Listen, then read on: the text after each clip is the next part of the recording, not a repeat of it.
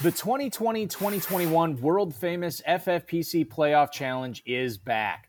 Launched in 2003, the world-famous FFPC Playoff Challenge is entering its 18th year and is the largest and most exciting playoff contest in all of season-long fantasy football. Now, with a record-shattering $500,000 grand prize and close to $1.1 million in total guaranteed prizes.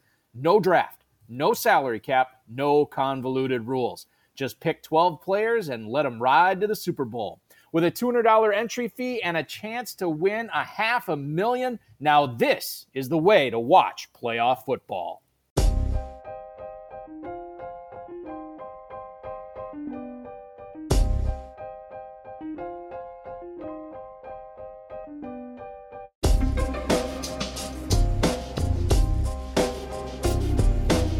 This is the High Stakes Lowdown, a RotoViz podcast brought to you by the Fantasy Football Players Championship. I'm Eric Balkman from the High Stakes Fantasy Football Hour and the FFPC. You can follow me on Twitter at Eric Balkman and the FFPC on Twitter at FFPC. This week I'm conversing with Mike Edelman, a high stakes fantasy football player for more than 15 years, who's won league titles in auctions, best balls, and Football Guys Players Championships. After his fourth place overall finish in this year's FFPC main event, his career high-stakes fantasy football winnings total well over $300,000. You can follow him on Twitter at Edelman24. In this episode, we look at his successful 4 running back start in the FFPC main event this past season, how high drafters will or should push Travis Kelce up their 2021 boards, and who a few of his targets and fades will be in the 2020-2021 world-famous FFPC Playoff Challenge. Before we get into the show, I want to remind everyone that you can get a listeners-only 30% discount to a RotoViz NFL Pass through the NFL Podcast homepage, rotoviz.com/podcast. Your subscription gives you unlimited access to all of the RotoViz content and tools, and it supports the podcast channel. Hey everyone, before we get into today's pod, I want to tell you about Blue Wire Hustle, a brand new program where you can host your very own podcast here at Blue Wire. Hustle was created to give everyone the opportunity to take your podcast to the next level. Or if you want to host a podcast and just don't know where to start, Hustle is the perfect place for you. As part of the program, you'll receive personal cover art, Q&As with Blue Wire's top podcasters, access to our community Discord, and an e-learning course full of tips and tricks. And on top of that, we'll help you get your show pushed out to Apple, Spotify, Google, Stitcher, and all other listening platforms. And the best part is, you can get all of this for only $15 a month, the same rate as any other hosting site would charge you just for the initial setup. So whether you're starting from scratch or have an existing show that you want to grow, Hustle is an open door to leveling up your sports experience. Acceptance into the program is limited, so get your application in today. To apply, go to bwhustle.com/join.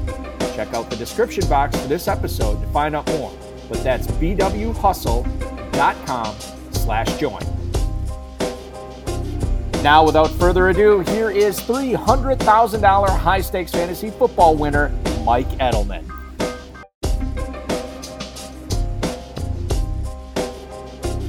A big week here at the FFPC as the world famous playoff challenge kicking off with the NFL playoffs, the first ever triple header, back-to-back days for the opening weekend of the playoffs, both Saturday and Sunday. And what better way to kick things off than one of the most accomplished high-stakes fantasy football players out there, a guy who's tallied well over $300,000 in winnings in his career playing. It's Mike Edelman. Mike, welcome onto the show.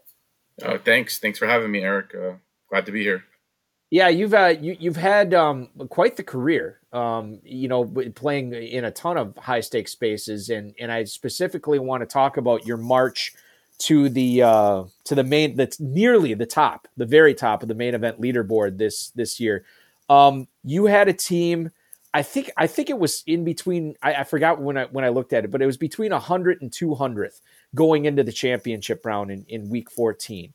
Put up a good score in week 14. Put up another good score in week 15. You're climbing up the leaderboards.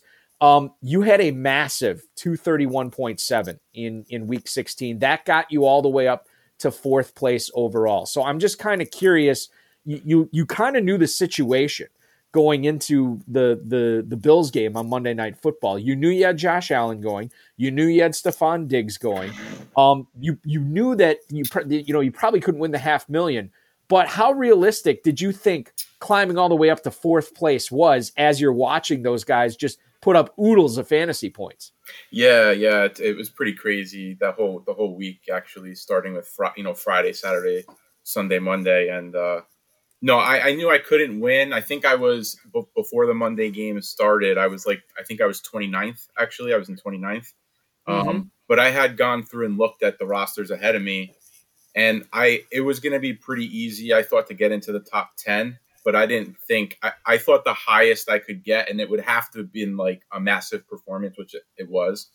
I thought 6 was the highest I could get. So getting the fourth was definitely a shock. I didn't think I'd get that high, but top 10 is what I was shooting for, and but everything else on top was gravy at that point. Yeah. And it's one of those things too, where it's just like, you expect, well, I mean, you set a goal and you hope you exceed it, and then you exceeded it more. It was just insane. I wasn't in this situation in any of my leagues where I either reaped the rewards of Allen and Diggs or it cost me with Allen and Diggs, but I can't imagine just watching that game go back. And, it just, he never dropped a pass and he's catching all these touchdowns. It was crazy. It's one of the, I think week 16 in 2020, when we look back on it, several years from now, we're going to remember the Allen and Diggs thing from Monday night. We're going to obviously remember the Kamara thing on Friday, which was absolutely insane. Mm-hmm. Yeah, there was a lot, even the Tampa game, the first half of the Tampa game was pretty crazy too.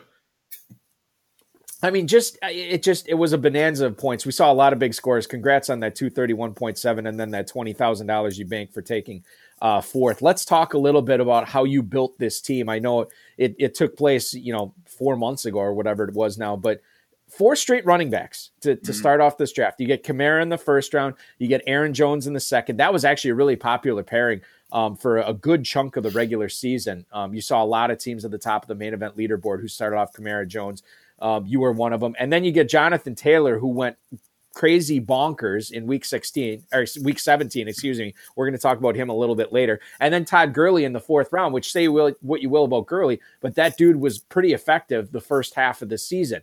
I'm just curious how often in your playing career in high stakes, how often have you started a draft with 4 running backs? How popular of a start is that for you, Mike?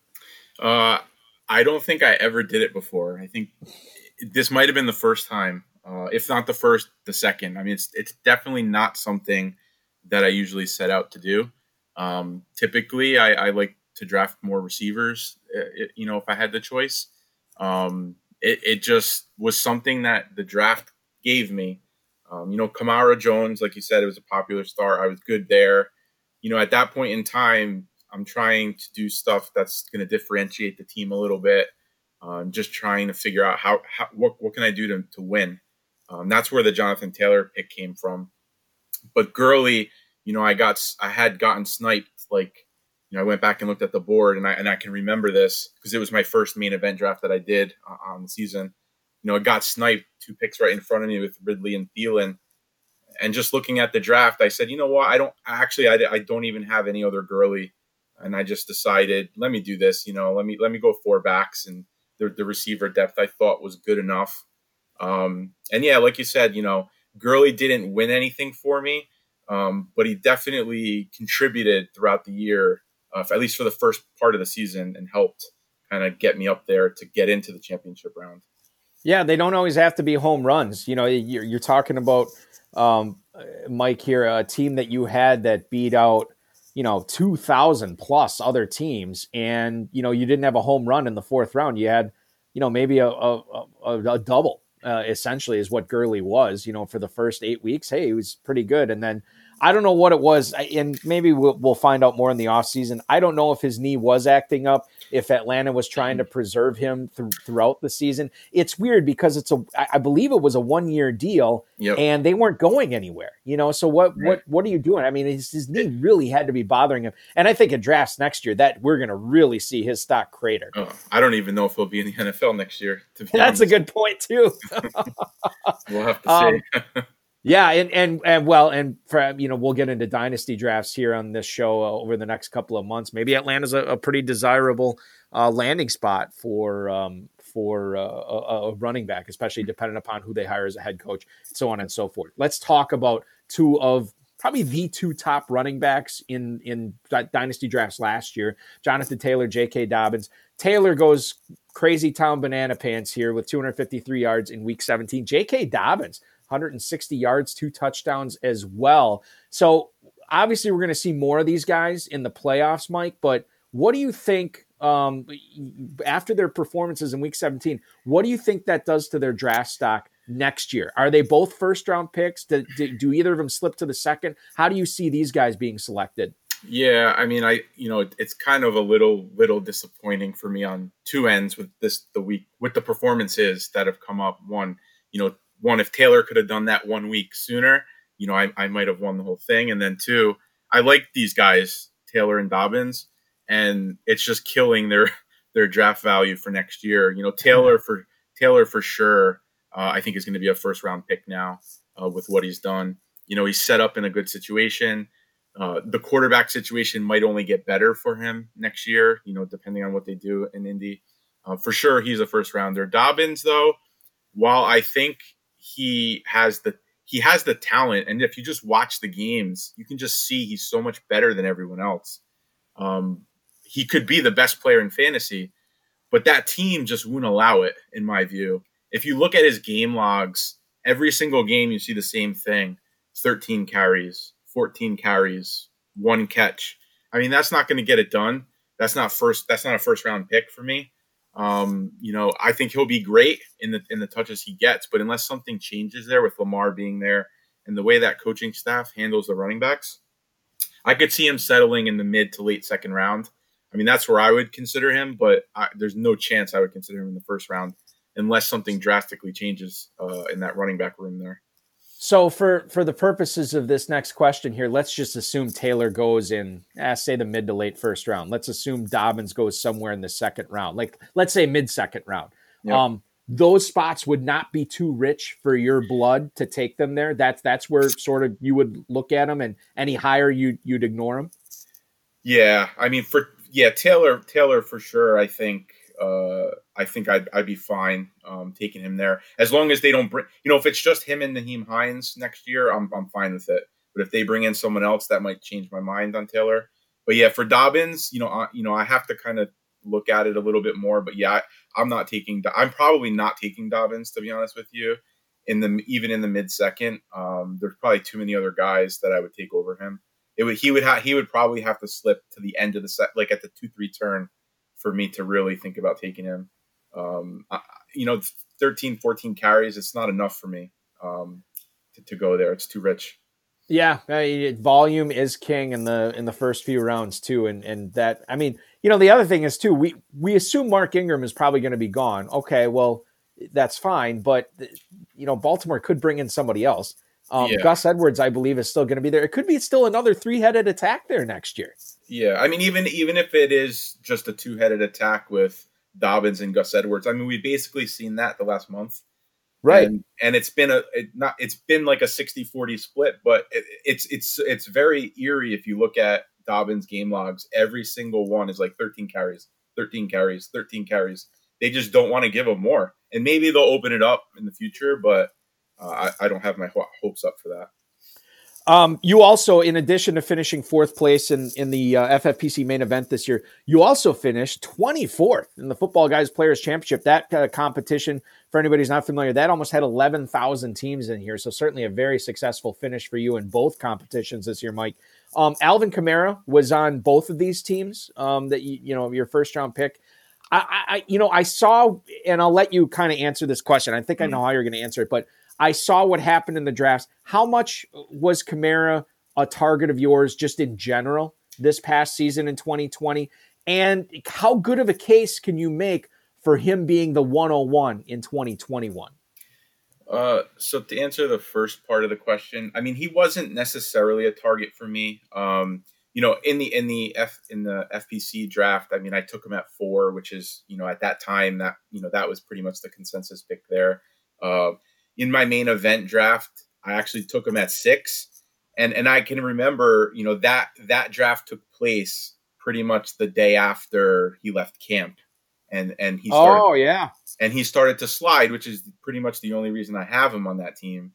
And I almost didn't take him. I can remember running the clock thinking, should I take Kamara or should I take Clyde Edwards-Helaire? Thank God I took Kamara. Oh my goodness. How this could have ended up so differently for you. Yeah. But I mean, you can't go wrong with Kamara. I mean, I wasn't looking for him. I kind of was trying to diversify the top backs a little bit just to making sure with COVID, not knowing what was going to happen. I wanted to have a little bit of each guy and not overload myself. But in terms of the 101 and 21, no, there's no way for me. I mean, McCaffrey's the one. I don't see any chance of unseating him from that. I mean, he even in the games he played this year, he averaged over 30 points a game. And then I think even the bigger question regarding Kamara is, who's his quarterback going to be next year? Right. Yeah. You just saw what happened with Taysom Hill.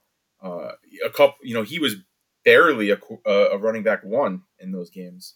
So he could be the second overall pick for me if he gets someone in there that's not Taysom Hill. But if it's Taysom Hill, I don't know. I mean, he's still a first rounder, but I'm not sure where I would pick him. I have to think about that a little more. McCaffrey still the 101 for you? Absolutely. No questions. Definitely the 101. So, so now I'm just to push back on this. Now, number one, I'll just let you know right now that if I was drafting and I had the first pick, I'd be taking McCaffrey as well. But the rebuttal to that is, okay, well, a lot of people said, for the last couple of years with this heavy workload that McCaffrey had, his body cannot take it. He would start breaking down. And we saw him get hurt early. We saw him come back, get hurt again, try to get back and never came back. Why do you think that is not a big enough concern for you to not take him at the 101 in 2021? I mean, it is a concern. I mean, it's a concern with all these running backs, to be honest with you. Look at all the top guys: McCaffrey, Derrick Henry now with his workload, Kamara, Cook is always hurt, Barkley's hurt, Zeke was hurt. There's risk with all of them. To be honest, I don't know what happened with McCaffrey this year. I feel like he bulked up too much. So hopefully, they're smart with him and the trainers get him to kind of take some of that muscle off, because I think that's what did it, because he all the strains and everything. I saw somewhere someone quoted and saying he turned into David Boston overnight. Which is never a good thing. So, hopefully he fixes that. But no, there's questions with all of them, and his talent is just far, far superior than the other guys. And the system, they're willing to throw him the ball. I think that's key. I'll take my chances with him for sure. Let's talk about a guy. It's weird. We've been talking about all these first, second, third round picks this year, and now I'm going to ask you about Chris Herndon. This is a guy that he's been a darling during draft season the last couple of years, and maybe last year more so than this past year. But you had him on both these teams, the 4th place and the 24th place team. He didn't pan out again, but looking forward with the Jets, they're going to have a new coach. They may or may not have a new quarterback. My guess is they probably do. And he's going to be in a contract year next season for New York. So is there still something there for FFPC drafters who are, selecting players in a tight end premium format? Yeah, I mean, there's always a chance, especially getting away from Adam Gase. I think we've seen with other players. They've all of a sudden become superstars when he leaves. I don't know, though. I mean, sure, I wasn't picking him in an area where I was you're talking 11th, 12th rounds. And, I had a group of tight ends that I was trying to pick from, and I just happened to land on him in these 2 drafts. In the same spot next year, would I consider him? Possibly. I guess, I have to see what happens. I don't see myself leaning. I mean, it's 2 years in a row now where he's kind of just not lived up to the hype. So I'm not going to reach for him. That's for sure. There's a lot of those in that range of tight ends where there's similar type guys with maybe a little more upside, but anything's possible. Travis Kelce, going to be a popular pick in the world famous playoff challenge coming up here this weekend. He was the best tight end all season long. He almost had the receiving yardage, not record, but the receiving yardage title this season. Fell short in that because he didn't play in week 17. He was already a first round pick in the FFPC. How much higher can FFPC drafters push him up in drafts, given the rest of the tight ends and sort of how the majority of them disappointed this year? And how much higher should he go in drafts? Yeah, I mean, it's a good question. I think the amount of edge he gave this year was I think it was more than what you got from McCaffrey last year on like the next guy. And it was incredible. And it was really painful for me because I didn't have any Kelce shares. So to watch him do that was just every time he would catch a pass, there was very few guys I was like rooting, like fading in like the overall competition. He was one of them. But yeah, I mean, like you said, he's already a first rounder. I mean, I think he'll settle in probably in the middle of the first round, but I wouldn't be surprised if he goes in the top 3. I mean, the numbers say he should. He is getting older, which would be my kind of only hesitation with it. You just, with that position, he's been healthy the last few years. But I can remember even when with Gronk, and Jimmy Graham, they would have those big years. And then the next year after they would miss time or get hurt. So I probably won't be doing it. I'm not one who tends to take the top tight end, as you can see from my drafts. But I wouldn't argue against it if someone told, I see the point. I mean, he's definitely worth it in my eyes to go in the middle of the first round with what he produces. Let me ask you this. Let's say the reports on Saquon Barkley are good in the offseason and maybe he's not all the way back to start the year, but they expect, late September he'll be going. Maybe even mid-September. Mm-hmm.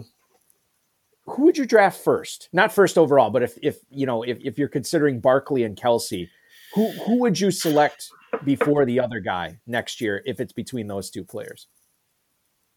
Yeah, I think that's a good question. I had to set up the caveat with the injury thing because, quite frankly, I'm concerned about Barkley's knee. Yeah. But if it goes swimmingly and it seems like it's okay, and people are letting him slip, then how far do you let him slip, especially when Kelce's still out there? Yeah, I mean, I'm a Giant fan, so right. It's sort of why I wanted to ask you this question.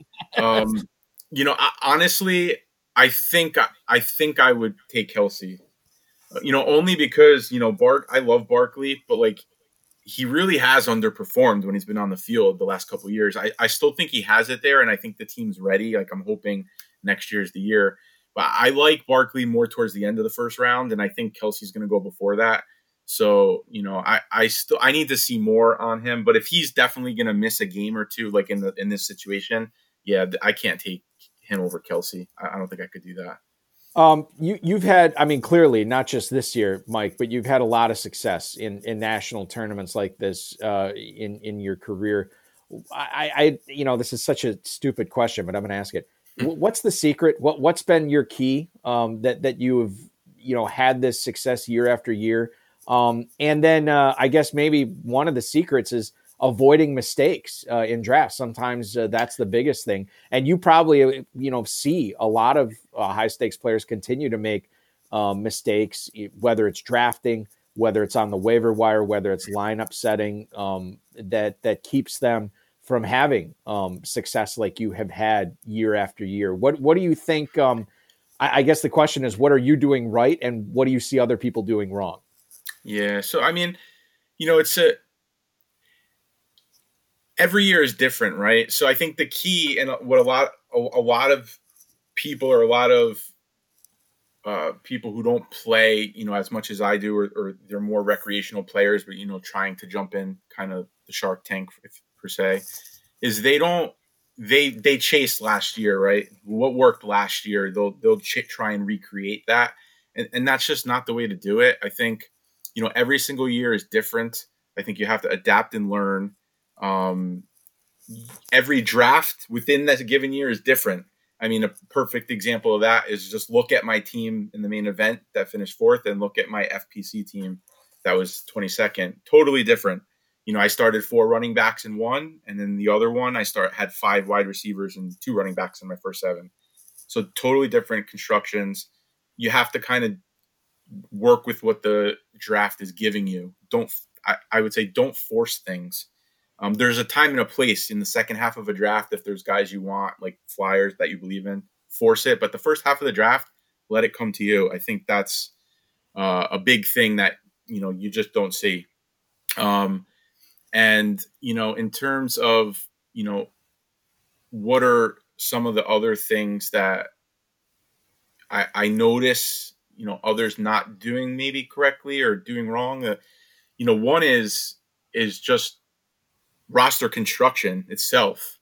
A lot of people can draft like a really good starting lineup and the team looks good, and then they just almost just stop and they don't know what to do. They don't know what to do with the rest of their draft. They'll start taking 3 quarterbacks or 2 defenses, 2 kickers, 4 tight ends. I mean, they're not building the roster out fully the best way to win.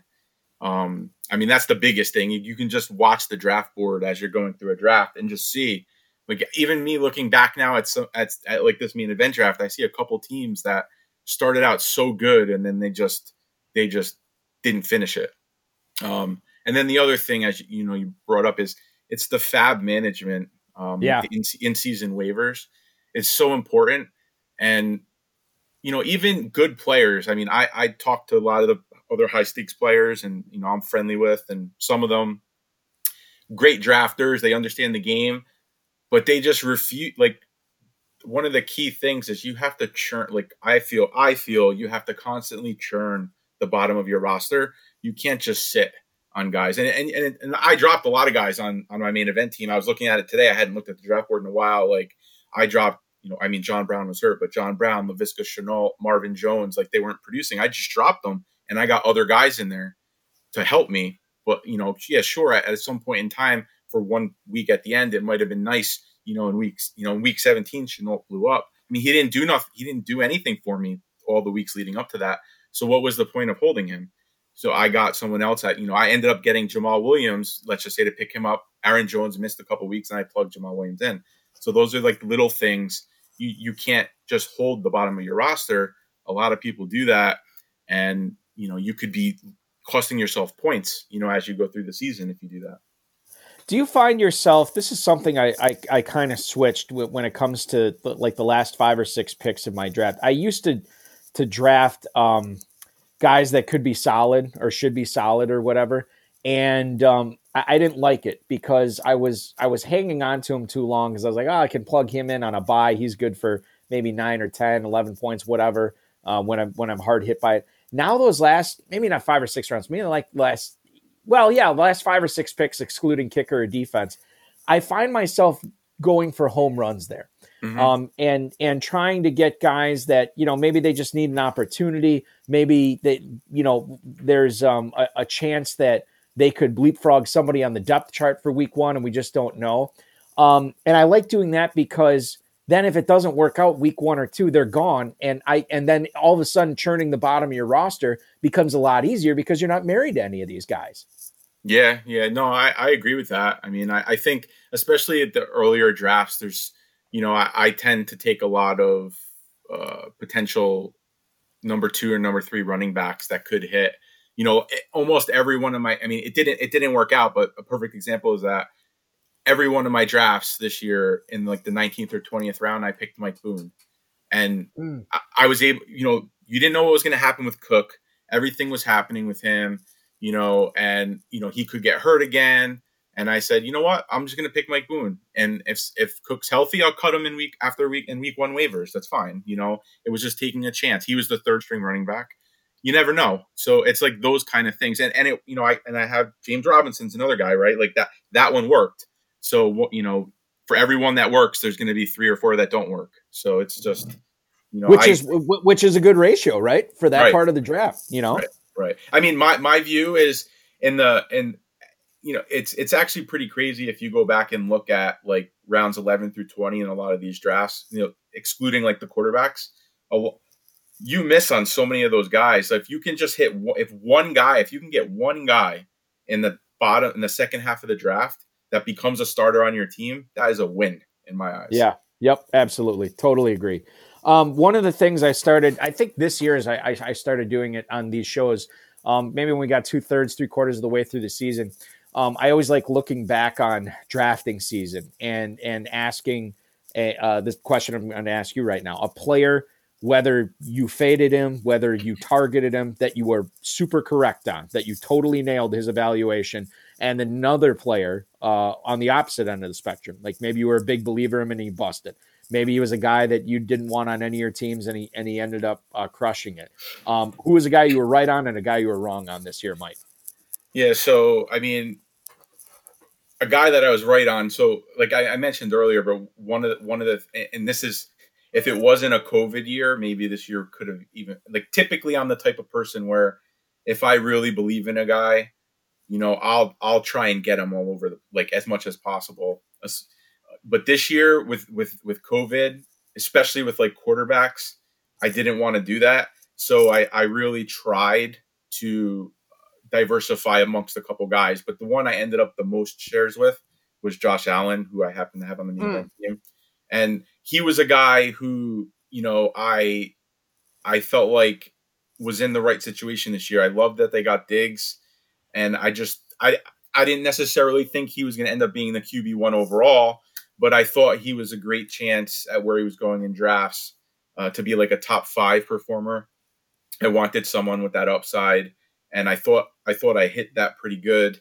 And that helped a lot. The minefield at quarterback, in that range, obviously when you're picking him, it's like, oh, should I take Josh Allen, Drew Brees, Carson Wentz, Matt Stafford? I mean, almost everyone busts except for Josh Allen. So if you land on any of those other guys, you're in a bad situation.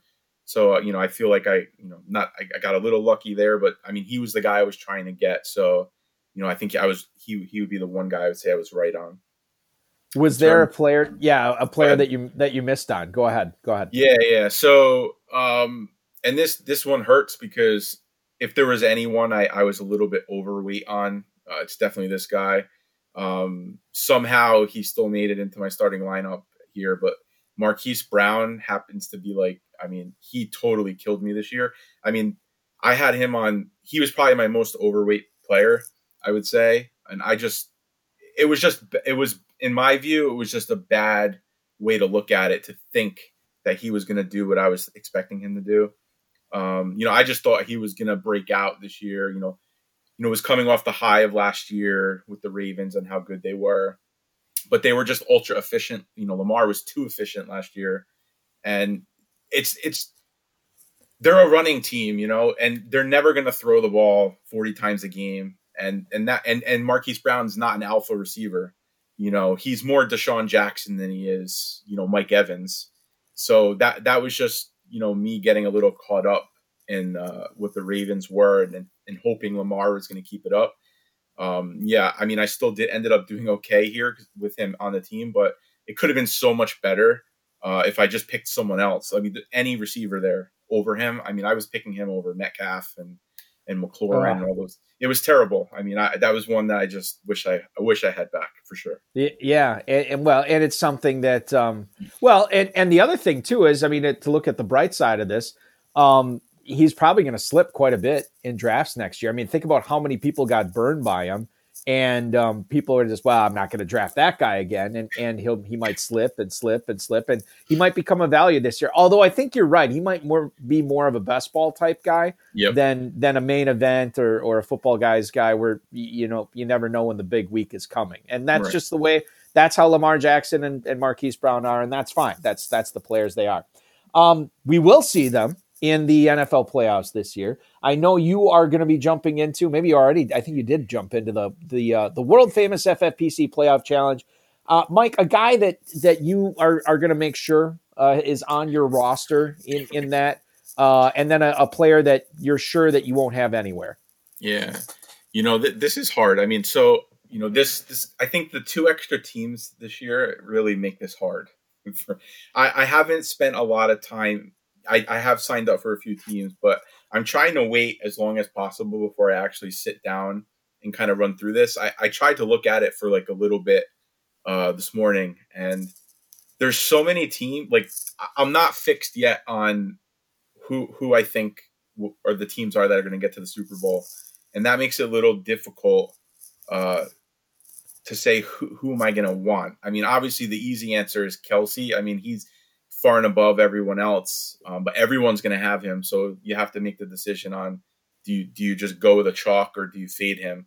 I haven't thought about that yet. There's just so many guys. All these teams have like high flying guys, whether you have Devontae Adams, Stephon Diggs, Josh Allen, all the Tampa guys. I'm not sure yet. I don't have a clear cut answer on someone who I want on all my teams. In terms of fading though, this is a tough one. I definitely don't want to fade this player. I just have a feeling. I have a feeling they're not going to win. And, after what he's done, I feel like I'm going to end up fading Derrick Henry, I think. I just, he's been incredible. I love Derrick Henry. I think he's made me a lot of money over the last few years. He just ran for 2,000 yards, and he ran for 200 yards against the Ravens in last year's playoffs. I just think that game's going to be different.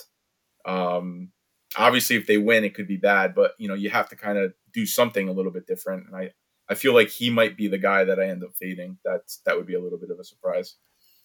I don't know about all the money you won this year in all your high stakes escapades, but we talked about it at the top of the show.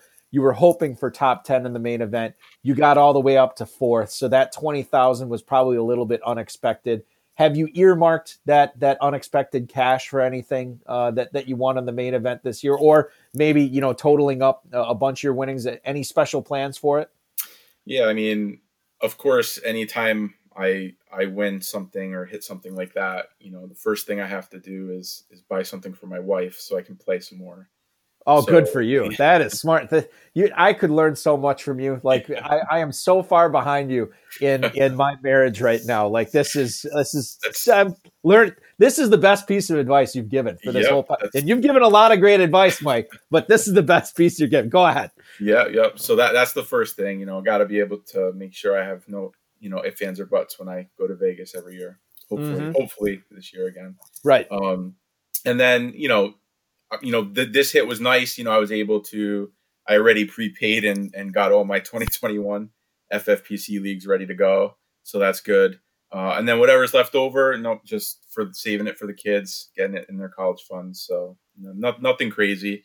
We got to win one of the big ones first before we can do something fun. And then you get crazy, which that's what you always wanted to find out. And well, you never know. Maybe you'll win $500,000 in the playoff challenge, and we can have you back on, and you could tell me, yeah, I bought an island in the South Pacific. It's great. Mike, this was awesome. It's always so much fun talking with you. I always learn something new. Tonight I learned something about how to be a better husband, which is always great for me. I wish you nothing but the best of luck in the playoff challenge, and good luck with the upcoming drafts in 2021 this summer, and really enjoy the NFL playoffs, man. Thanks for doing the show. Yeah, thank you. Thank you for having me, Eric. Appreciate it.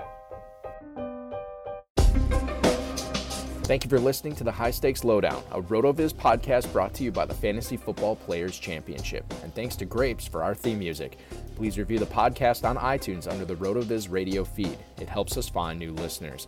Contact us via email rotovizradio@gmail.com. We'd love to hear what you think, and follow us on Twitter @RotoVizRadio. And remember, you can always support the show by subscribing to RotoViz at a 30% discount through the NFL podcast homepage, rotoviz.com/podcast.